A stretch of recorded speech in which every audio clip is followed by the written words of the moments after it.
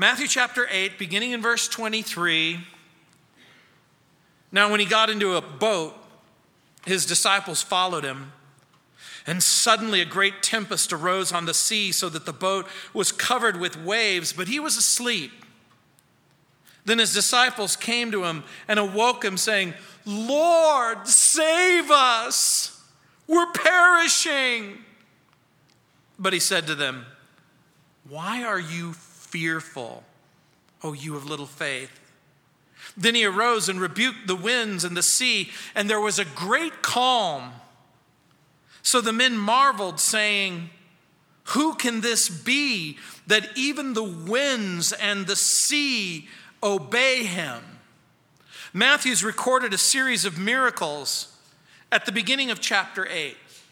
It'll continue in chapter 9 and chapter 10.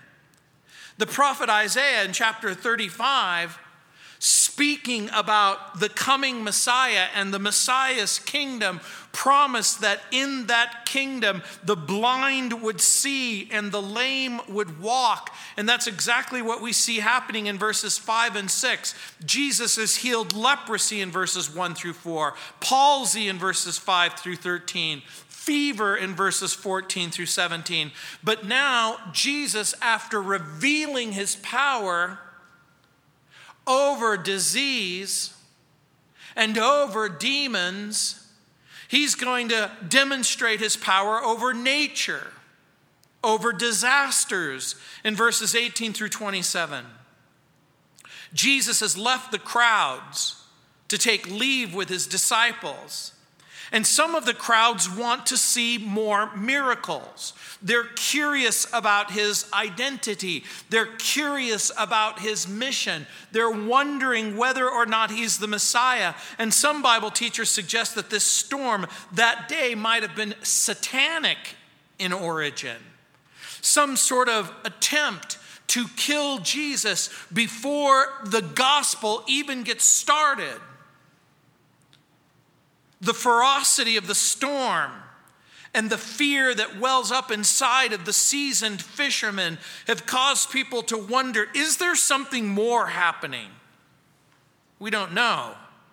But we know that the storms on the Galilee weren't uncommon. Jesus remains calm. It's the kind of calm that no matter how terrifying the storm produces peace, as Jesus is not simply in the center of the lake, he is also in the center of God's plan and the center of God's purpose. God's plan and God's purpose are going to unfold. The Lord Jesus can calm the sea, and the terrified disciples will go from a great tempest in verse 24 to a great calm in verse 26 because they have a great Savior in verse 27. And how about you? Have violent storms produced great fear in your life? Or are you experiencing a great calm? Are you in the center of God's will? Are you experiencing his friendship and fellowship and relationship? Because if this passage tells us anything, it reminds us that it begins with a promise. Jesus said, cross over. It will continue with his presence, and it will end with his power. People everywhere want happiness, but I think what they really want is peace. They want peace with God. They want peace in their world. And they wonder if that's even possible. They wonder if they can have peace with God and peace in the world. Because we live in such a broken world. But Jesus has redeemed that world. The world remains filled with phobias and fears, and I know that that's redundant. You know, in World War II, my father and my grandfather and all of my aunts and uncles were in Sicily. The Americans had invaded the island, and they set up a governor, a military governor. And during World War II, a military governor met with General George Patton in Sicily, not far from where my family lived. And when the governor praised Patton highly for his courage and bravery, the general replied, "Sir, I'm not a brave man. Truth is, I'm a craven coward." He said, "I've never been within the sound of gunshots or the sight of battle in my whole life that I wasn't so scared that I had sweat dripping from my palms," unquote. Years later, when Patton wrote his own autobiography and it was published, it contained this astonishing statement written by the general. He said, quote, "I learned very early in my life never to take counsel from my fears," unquote. The truth is, we do take counsel from the voice inside of us or the circumstances around us. There are voices that speak to us, voices that will speak about fear or it will speak about faith. To whom or to what will you listen to when the fierce storm hits? And the truth is, almost invariably, you can count on the storm to come. It is right before the storm for some of us, and some of us are in the storm. But if you live long enough, the chances are there will be a storm in your life. A few fearful sailors in desperation will awaken the faithful Savior in verses 25 and 26. And watch how quickly the storm becomes an ocean of calm waters, much to the amazement of the astonished disciples. Look at verse 23. Following the king into the storm, it says, "Now when he got into a boat, his disciples followed him." For those of you who are unfamiliar with the geography or the topography, the Sea of Galilee is to the northern part of Israel. The Sea of Galilee is about 13 miles long. It's about 6 to 7 miles wide. In antiquity, it may have even been a little bit larger. The body of water is about 680 feet below the sea level. And north of the Galilee is a place called Mount Hermon or Mount Hermon. And Mount Hermon rises 9,280 feet above sea level. Now that might not seem all that impressive, particularly if you live here in Colorado when we have 14,000 foot mountains. But think about it. There is about 600 to 700 feet below sea level. And then if you think about it, you can see this monster mountain jut up. And in the wintertime, it's sometimes, like in this picture, covered with snow. And cold air will descend from Mount Hermon. It will continue through the ravine. It will enter, if you will, as it continues to go south, it will funnel into the Sea of Galilee. And so all of a sudden storms will well up. And sometimes the waves have been as high as 25 feet. Let me ask you a question. Do you think that when Jesus commanded them to get into the boat and he himself got into the boat, do you suppose Jesus knew that the storm was coming? I'm going to suggest to you the answer is yes. Jesus had the ability to stop the storm before it ever began. Wouldn't you agree? He knows it's coming. He has the ability to stop it. So why does he permit the storm? And I think that the question could be asked even of ourselves, can't it? The Lord knows the truth about our life. He knows the truth about what's going on in our life. He has every ability and all of the resources to stop it before it ever happens. What is the reason? Why does God permit this? And I'm going to suggest to you that the answer in part might be found in verse 27, when it says, who can this be that even the winds and the sea obey him? Whatever the reason and for whatever reason is happening, sometimes the storm will allow you to see Jesus in ways that you've never seen him before, to love him in ways that you've never loved him before, to trust him in ways that you've never trusted him before. And so in verse 18, look what it says. Now, when Jesus saw great multitudes about him, in verse 18, remember before it says, and when Jesus saw great multitudes about him, he gave a command to depart to the other side. Why is that important to you? It's important to you because guess what? They are in the storm because Jesus has invited them to follow him into the storm. And this becomes an important part of our lesson. And even as we look at it and we evaluate it in light of our own life, because sometimes you'll find yourself in a storm for one of two reasons. This is a storm, not that it wasn't a welcome storm. It was an unwelcome storm. Storms take those two forms, the welcome and the unwelcome. Those that are raging because you're following Jesus, and those that are raging because you're running away from Jesus. Jonah experienced the storm from running away from him. These disciples are experiencing the storm in obedience and submission and following Jesus. And the reason why that becomes important for you and for me is because sometimes you are exactly where God wants you.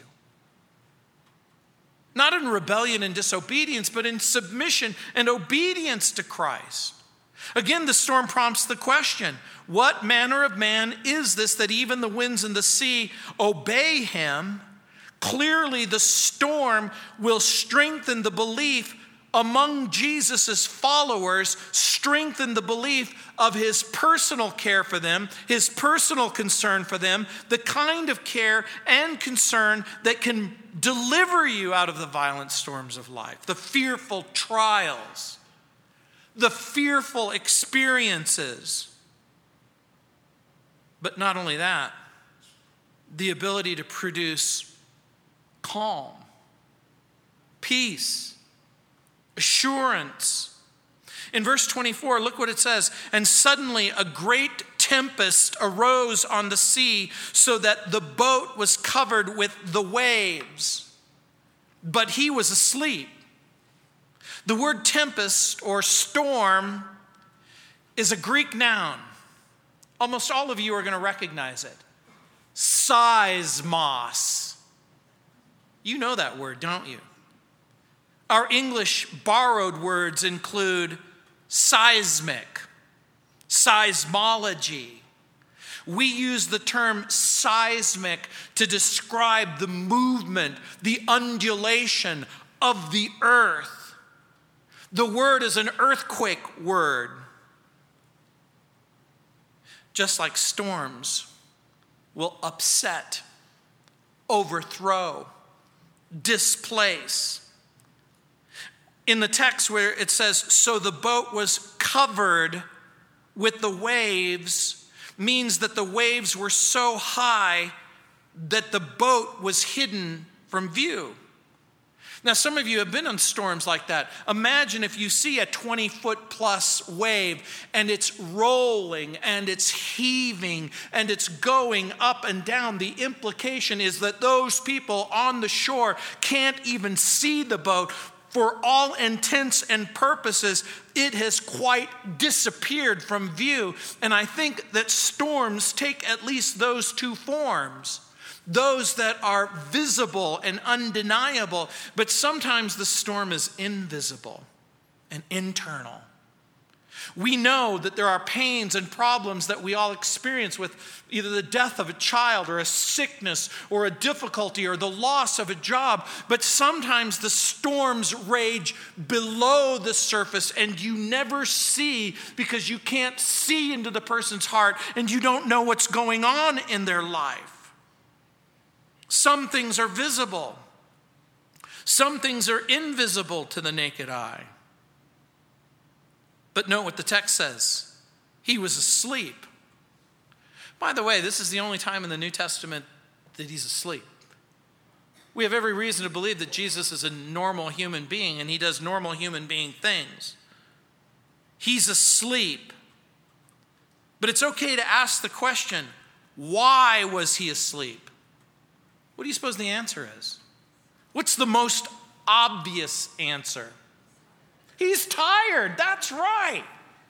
Those of you who have been following along in the gospel in Matthew chapter 8, remember his day has started very, very early. He's already gone to the synagogue. He's already healed people. He's already delivered a demonically possessed person. He's already opened blind eyes. He's already healed the servant. He's already cast out demons. He's gone into the evening at home with Peter. He's healed his mother-in-law.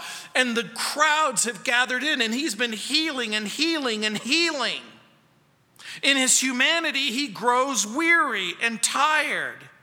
But even in his weariness, and even though he is tired, he's confident in the will of God. And look at the text itself, because the storm is mentioned first. And I think that that's important even in our text. The storm is mentioned first, and his sleep is mentioned second. It prompts yet another question. One I think that most of you are already asking. How could you stay asleep? How could you not hear the crashing waves? How can you not feel the roller coaster ride as the boat swells on the wave? It rises and it falls. Those of you who have ever been in an elevator or on a plane and it drops in altitude, or you've been on an ocean when the waves are roaring and your stomach stays up there and then it goes down there, and you go, how could you not know that? How can he not hear the oars pressing against the water? How can he not hear the groans? How can he not smell the fear? Why wasn't that enough to wake him up? And you might be thinking the same thing about your own life. Jesus, how could you possibly be sleeping through this difficult part of my life? How could you have fallen asleep in the boat, if you're even in the boat? Some of you probably cried out, haven't you? Lord, where are you? How come I can't sense your presence? How come I'm not aware of your presence? But remember what you already know. Jesus said, I'll never leave you or forsake you. Jesus said, I'm going to go, but I'm going to prepare a place for you. Jesus promises to be with you. He says, lo, I am with you always, even to the end of the age. We know that a very real Jesus is very really present. Jesus isn't worried. He isn't agitated. Jesus doesn't pace back and forth in heaven, wringing his hands, wondering, I can't believe you've done this to yourself. How did you get yourself into this mess? He doesn't do that. He's not freaking out over your situation.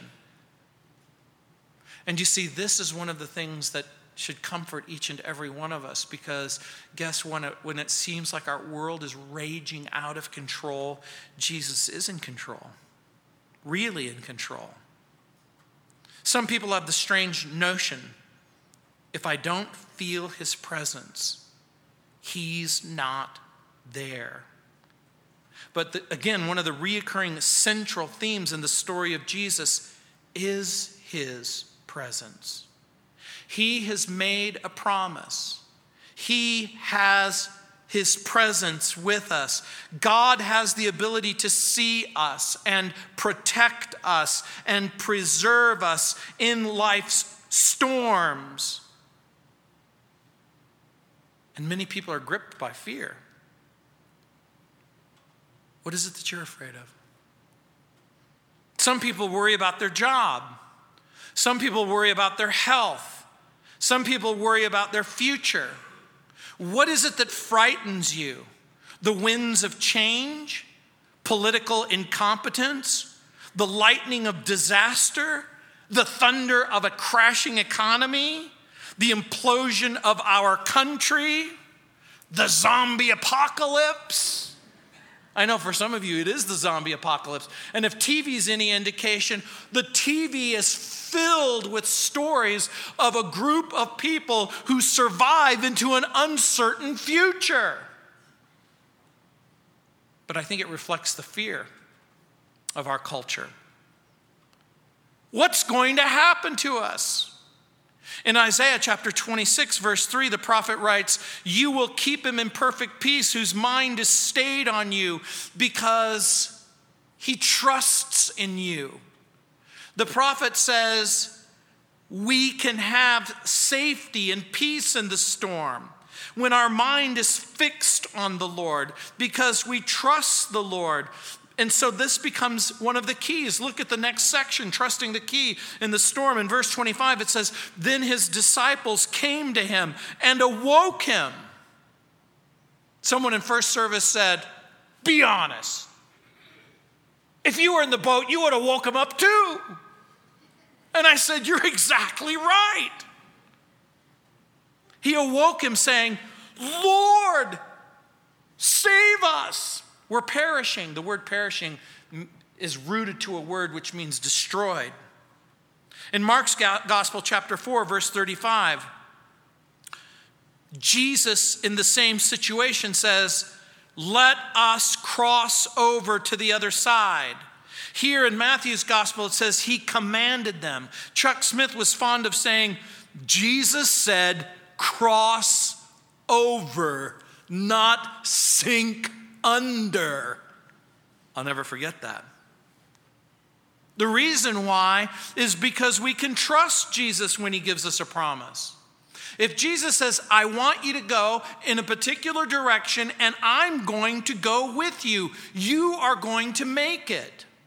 Now I want to be blunt here for just a moment. You've already read the text. You know how the story ends. Do the people in the boat and Jesus die because of this event? No, they don't. Will Jesus and everyone in that boat eventually die? The answer is yes. They're just not going to die that day. This isn't the day that they're going to die. And you might face a storm, and you might face a difficulty, and you might face a challenge, and God might deliver you, and he might deliver you over and over and over again. But there's going to come one final storm that each and every one of us must weather. Peter would later write in 2 Peter chapter 1, verse 4, he would say, "He has given us his precious and very great promises, so that through them you may escape from the corruption that is in this world because of lust, and may become participants of the divine nature." We can trust Jesus when he gives us a promise. We can trust Jesus when he gives us a promise. And the disciples' prayer is short. Dare we say, and sincere. Do you think they're sincere in their prayer? I kind of think that they are. They said, "Lord, save us. We're perishing." Amen. Let me ask you a question. Do you think they're afraid? I think that that's the right answer. I think they really are afraid. They're seized with a fear that seems beyond their control. For some of you, this is something very, very easy to relate to, particularly if you've ever been seized with a fear that you didn't seem to be able to control. One person talked about they were walking in the woods and they saw a bear, and their heart sunk within them as they are literally just feet away from a bear. Some of you may have had the experience of being robbed. I hope not. But if you've ever had the experience of having someone take a weapon, a gun, and point it at you and say, "If you move, I'm going to shoot you," there might be a moment where you are filled with fear. when they say, we're perishing. In a disaster, we need a Lord, not a teacher. The disciples aren't looking for an intellectual talk on the Sea of Galilee or the composition of the water in the Galilee. They're not looking for insight or a documentary on the Galilee. They're not looking for intellectual insight on tsunamis. Tidal waves are not overcome by education. They're not simply looking for a solution to climate change. They want out of there. They want to be delivered. They're looking for salvation. And there it is. Sometimes our fearful experiences lead us to the terrifying discovery that there are certain things that we are not in control of.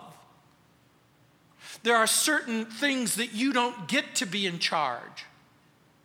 When the diagnosis comes that your husband or your wife has been diagnosed with cancer or some other issue, or when you've lost your job or some other difficulty faces you, some terrifying moment, you wonder how it could have come to this.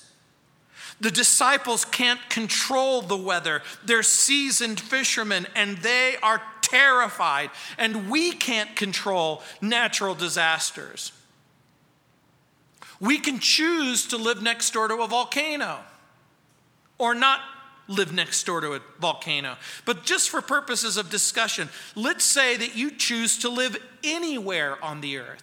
Are you going to live somewhere absent tornadoes, absent hurricane, absent earthquake, absent flood, absent electric storms? If you take all of the possible bad things that could happen and you go anywhere in the world, can you escape the fact that something bad might happen? I don't think you can. Where on the earth can you go and live risk-free?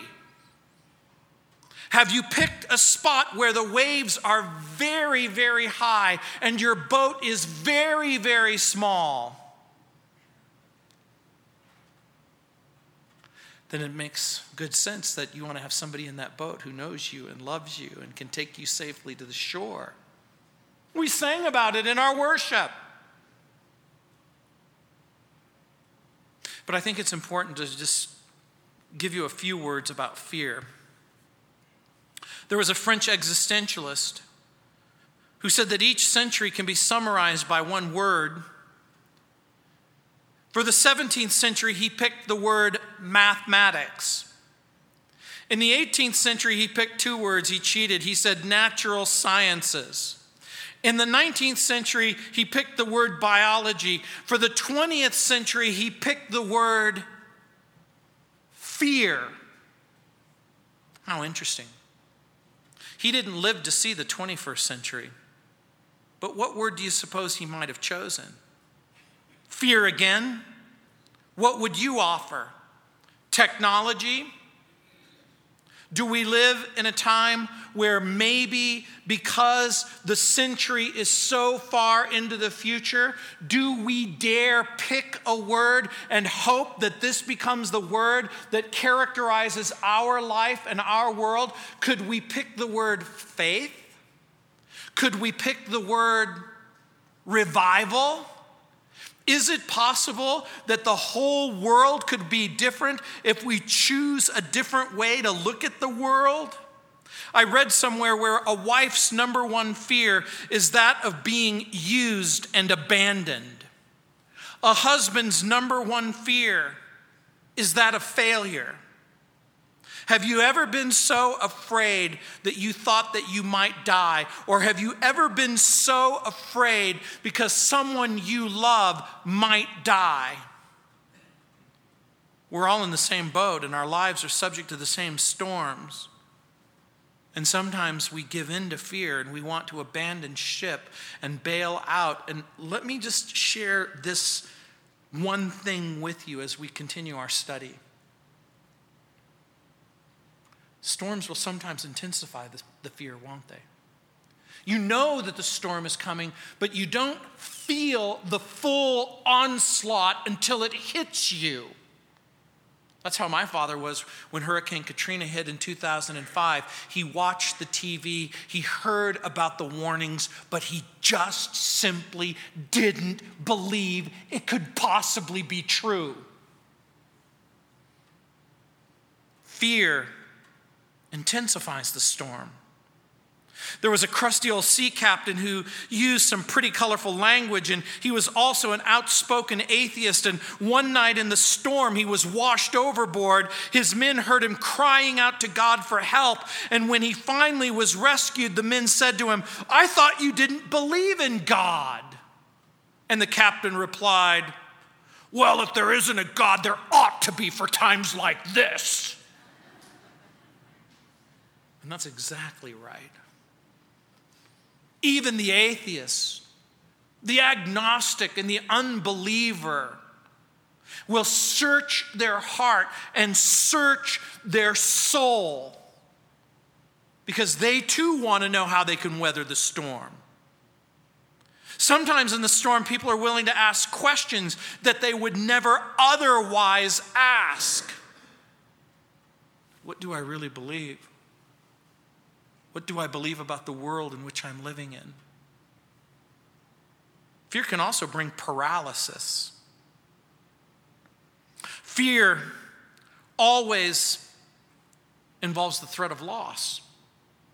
You know, in 1 John chapter 4, verse 18, the Apostle John writes, "There is no fear in love, but perfect love casts out fear, because fear involves torment, but he who fears has not been made perfect in love." The Bible doesn't say that the opposite of fear is courage. Did you know that the opposite of fear is love? You might wonder, how could that possibly be? Let me tell you how. Think about what fear is. If you take fear and you boil it down to its fundamental element, it's loss. That's what fear is. I could lose my life. I could lose my marriage. I could lose my wife. I could lose my job. I could lose my children. I could lose.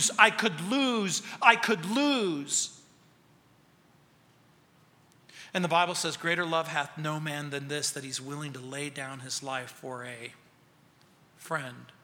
Ultimately, biblically, love is sacrifice, but it's a willing sacrifice. It's a willing loss. The difference between fear and love is one is voluntary and one is involuntary. And so the solution to fear is love. I'm not talking about sloppy agape. I'm not talking about superficial sentiment. Sentiment is emotion without commitment. I'm talking about the biblical definition of love and the biblical view of love, where it's the kind of love that has its origin in God and it's modeled in Jesus and it's spoken about in 1 Corinthians chapter 13. It's the kind of love that looks for opportunities to give instead of take. Fear always looks with suspicion and says, "What will this person do to me?" But love thinks no evil. Fear thinks about nothing but evil. Love labors daily in sacrificial tasks, but fear puts off those tasks because fear is paralyzing and fear wonders if it even matters. Love is willing to give. Fear protects self. Love moves us towards others, and fear shrinks away from others. Remember, love casts out fear. And so if you stop and you think about it and you want fear to go away, you're going to need something that has expulsive power, something that can drive it away from you. And guess what? The choice returns. Because you can choose to love the Lord and you can choose to have faith in the Lord. You can choose to have confidence in the Lord. You can choose to believe His promises. You can choose to believe His word. You can choose to count on His love. Love produces boldness. Think about the woman who's fearful of a bug or a rodent or a snake. Think about that same 5'4" woman with a broom as she stands between herself and her children. What would cause a woman who's 5'4" to stand toe to toe with an 8-foot bear? It's because of the children behind her. All of a sudden, something becomes greater than her fear. Her love for her children overwhelms the fear. Loving God expels fear. And the more we love, the less we fear. And we never find Jesus afraid of anything or anyone. Some people might say, well, what about the Garden of Gethsemane? Remember, he's sweating great drops of blood. Is he fearful? I'm going to suggest to you that fear is a human emotion. Just like the Bible says, be angry but don't sin. Is it possible to live your life as a human being absent fear? And I'm going to suggest to you, not in a healthy way. There's a healthy fear. There's a reason why it's a good idea to look both ways before you cross the street. There's a reason why when you hear a rattlesnake's rattle, it's a very good idea just to go in the opposite direction. No wonder Jesus can say, without hypocrisy, don't be afraid. Don't be afraid. Don't be afraid. You know, in the little epistle of John that we just quoted, he writes that fear brings torment or punishment. Fear stems from the consequences of what either God can do or man can do to you. And so all fear is rooted in what someone may or may not be able to do. The Bible says that the wicked flee when no one is running after them. Some fears are rooted in reality.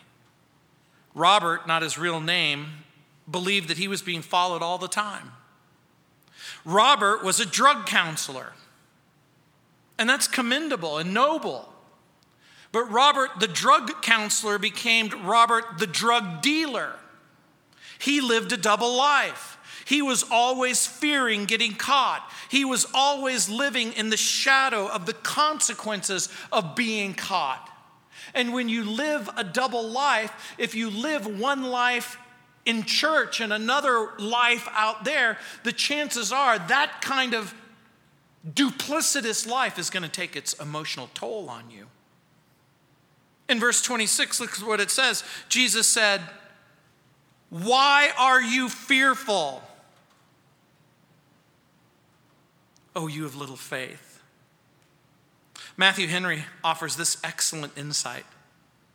He says, quote, "He does not chide them for disturbing him with their prayers, but for disturbing themselves with their fears," unquote. I love that. That expression that Jesus gives, "Oh, you of little faith." It's used here, and it's used 5 other times in the New Testament. In chapter 6, verse 30 of Matthew, here in chapter 8, in chapter 14, verse 31, chapter 16, verse 8, again in Luke chapter 12, verse 28. Is Jesus upset because of their lack of faith? I'm going to suggest to you, it isn't just simply that. He's asking the question, why are you fearful? Think about it for just a moment. Jesus has healed the leper. He's healed the centurion servant and many others. He's cast out demons. One Bible writer says, quote, "Haven't you seen enough of my power and experienced enough of my love to know that you're perfectly safe with me?" Unquote. I love that. The reason why I love that is because of the rub. The rub is if you say it out loud, it sounds shocking. But each and every one of us will come to a place in our life where we will ask that question, is life safe with Jesus? Can I be safe with Jesus? I want to point something out to you. Jesus is asking the question while the storm is raging. He doesn't ask the question, hey, guess what? Ladies and gentlemen, there's a storm coming. Hey, before we hit the storm, I just want to ask you a quick question. Why are you so fearful, oh, you of little faith? He doesn't even ask it after the storm. He's asking it when the waters are heaving and the waves have swollen all around you.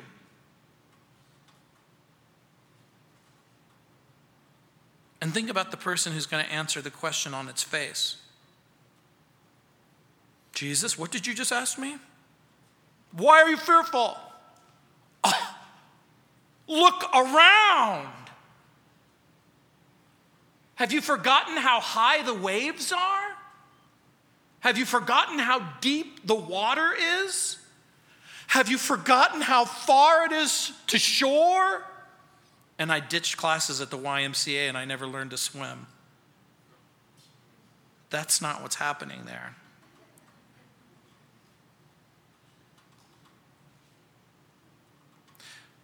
We need to ask a different question. Do we dare? Does Jesus really expect faith in the storm? What do you think the answer is? Oh, you of little faith. Why are you fearful? The implication is this is exactly what his expectation is. That has he been so long with you? Has he been so faithful to you? Has he been so kind and loving? How could you come to the conclusion that you're not safe with him? Does Jesus really expect faith in the storm? And I think that the answer is yes. And what is the solution to fear? He gives it in that very simple statement. Why are you fearful, O you of little faith? The implication being that even a modest amount of faith, is going to be expulsive enough to cast out the fear. The solution to fear's antidote is love that's informed by faith, and faith helps us cope with our fears. Faith is trusting the Lord. It's trusting the Lord Jesus. When we have problems beyond our powers, we need a power that's beyond our problems. You should tweet that. When we have problems beyond our powers, we need a power beyond our problems. We need the power of God and the presence of the Savior. We need the living Lord Jesus. And so look what it says at the end of the verse. Then he arose and he rebuked the winds and the sea, and there was a great calm. Remember earlier in verse 20?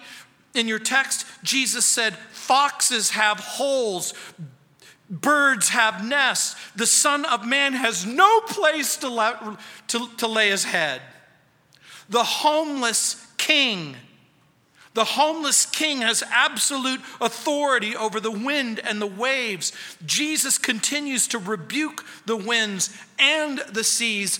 And as he rebukes the wind and the sea, there's this great calm that sweeps over. And so the New Testament's testimony, that's exactly what Jesus does. The raging waters, the howling winds, Jesus will bring calm in the storm. By the way, Jesus will use 3 basic methods in his earthly ministry: miracles, teaching, training. But do you know what miracles and teaching and training all have in common? all are meant to have the net effect of strengthening your faith and building your trust and your confidence. It is a miracle and a teaching and a training that's meant to impart to you confidence so that you can know him and love him and trust him. And it says at the end in verse 26, then he arose, he rebukes the winds. There's a great calm. In Matthew's Gospel, chapter 4, verse 49, we read in the same incident, Jesus says, peace. Be still. One translation says, hush. Be quiet. Be still.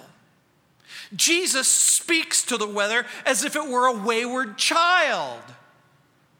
The winds cease. The waves become like glass. The crisis is past as quickly as it came. If there's any benefit whatsoever to a storm, it's the powerful calm that comes afterwards. Remember, the storm was preceded by a promise. Let us cross over to the other side. It includes the presence of the Lord. They took Jesus with them. And the manifestation of power, he arises, he rebukes the wind and the sea. And guess what? That becomes a picture of your life. Jesus promises. He says, walk with me. Take me with you. Take me with you. When you see the clouds start to gather, when you feel the bitter wind against your soul, when you know that the storm is coming. By the way, is there a great storm in your life right at this very moment? Or is there a great calm in your life? Calm is such a wonderful word. And it's come back into favor in our culture and society. It's interesting, even the unbeliever likes the word calm. Do you know what the word means? Motionless. It speaks of stillness. It carries the idea of composure, self-possession. When we say, I need you to stay calm, the implication is that you have your wits about you and that you're able to evaluate what it is that you're going through. And what brings calm? Is it simply the absence of the storm? Is it the innocence of the heart? Or is it confidence in God? Faith in God. Faith fights fear and then brings calm. Faith fights fear when it's motivated by love. Do you doubt the divine wisdom or his power or his love? Is Jesus on board? This boat that you call your life, is the boat very, very small and the waves very, very large? Remember that prayer and petition can bring calm. Make no mistake about it, they're praying. Wake up, Jesus, save us. Amen. What's really cool is that petition and prayer also bring calm. What have you told Jesus in your storm? What have you said to him? What have you asked him? Do you know why this becomes so very, very important? Because prayer keeps us close. In Isaiah chapter 30, verse 15, again, Isaiah writes, for thus says the Lord God, the Holy One of Israel, in returning and rest you shall be saved. In quietness and confidence, that shall be your strength. And then it says these awful words, but you would not. And you said, no, for we will flee on horses. Therefore, those who pursue you shall be swift.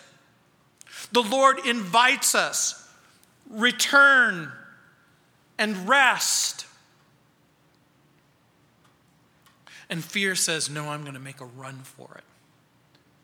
I'm going to run away from God, and I'm going to run away from Jesus, and I'm going to run away from the gospel, and I'm going to run away from hope. And make no mistake about it, when you run with fear, you run away from the Lord. No wonder the Lord says, return and rest. You'll find comfort. In verse 27, it says, so the men marveled, saying, who can this be, that even the winds and the sea obey him? Remember what the storm has done? It's caused them to ask perhaps the most important question that can be asked. Who is this Jesus? Who is he really? What can he do? Is he the creator of the universe? The universe is subject to God. There's no single renegade molecule anywhere in the universe. The writer of Hebrews says that Jesus sustains the world by the word of his power in Hebrews chapter 1, verse 3. Paul writes in Colossians 1:15, he is the image of the invisible God, the firstborn over all creation. For by him all things were created that are in heaven and that are on the earth, that are visible and invisible, whether thrones or dominions or principalities or powers. All things were created through him and for him. Jesus has power over all things external, but Jesus has power over all things internal. It's interesting. Jesus has the power of Jehovah. In Psalm 89, verses 8 and 9, the psalmist writes, O Jehovah, Lord of hosts, who is like you, O Lord? Your faithfulness also surrounds you. You rule the raging of the sea. When its waves heave or rise, you still them. And the Galilee's waves rise. And Jesus says, peace, be still. Who is this Jesus? Who could he possibly be? Is he the sovereign Lord? Is he Israel's Messiah? And does his care and does his power extend to you? And guess what? The moment you realize and recognize, you go, no, his promise is for me. His presence is with me. He said, look, I'm going, but if I go, I'm going to send the Holy Spirit, and he will be with you, and he will be in you. You know, there are two kinds of people in the world. I know you know this one. Italian people and those who wish they were. The other two people. Those who are woefully ignorant or willfully ignorant of Jesus. There are those who are woefully ignorant of Jesus. They don't really want to know who he is. They don't really want to know. And so they go out of their way to ignore him. But Paul writes, there's going to come a time where every knee will bow, every tongue will confess that Jesus Christ is the Lord. People will confess that on this side of eternity, or they will confess that on the other side of eternity. But make no mistake about it, everyone will come to the truthful knowledge of who Jesus really is. So what have we learned? Storms come, even when we follow Jesus in obedience. The wind will howl and the waves will rage, not in rebellion and disobedience, but sometimes because you're exactly where God wants you to be. You're in the center of his will. And we've learned that sometimes things will happen and we have no control over it whatsoever. And so the only thing we can do is appeal to the person who is in complete control. The disciples cry in fear and panic for Jesus to save them. And Jesus asks about fear. And he asks about faith.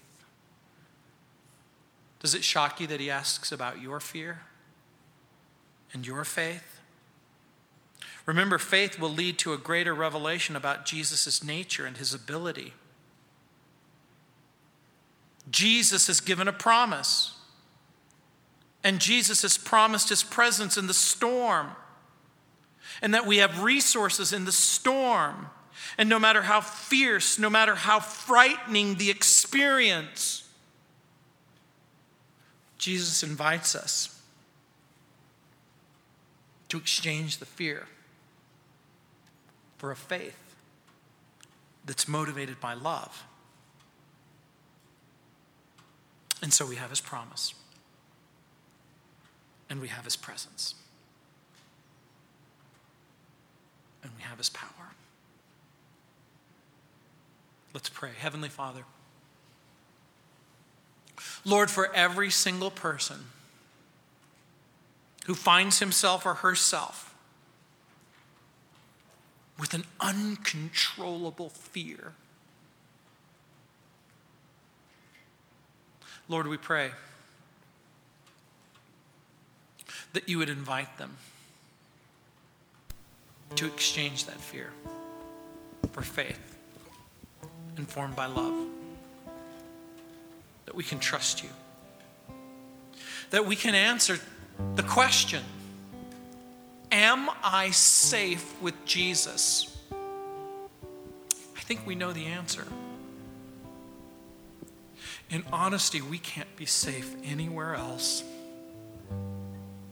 And so, Lord, we turn to you with confident hope, praying that you will fill our hearts, not with fear, but with faith.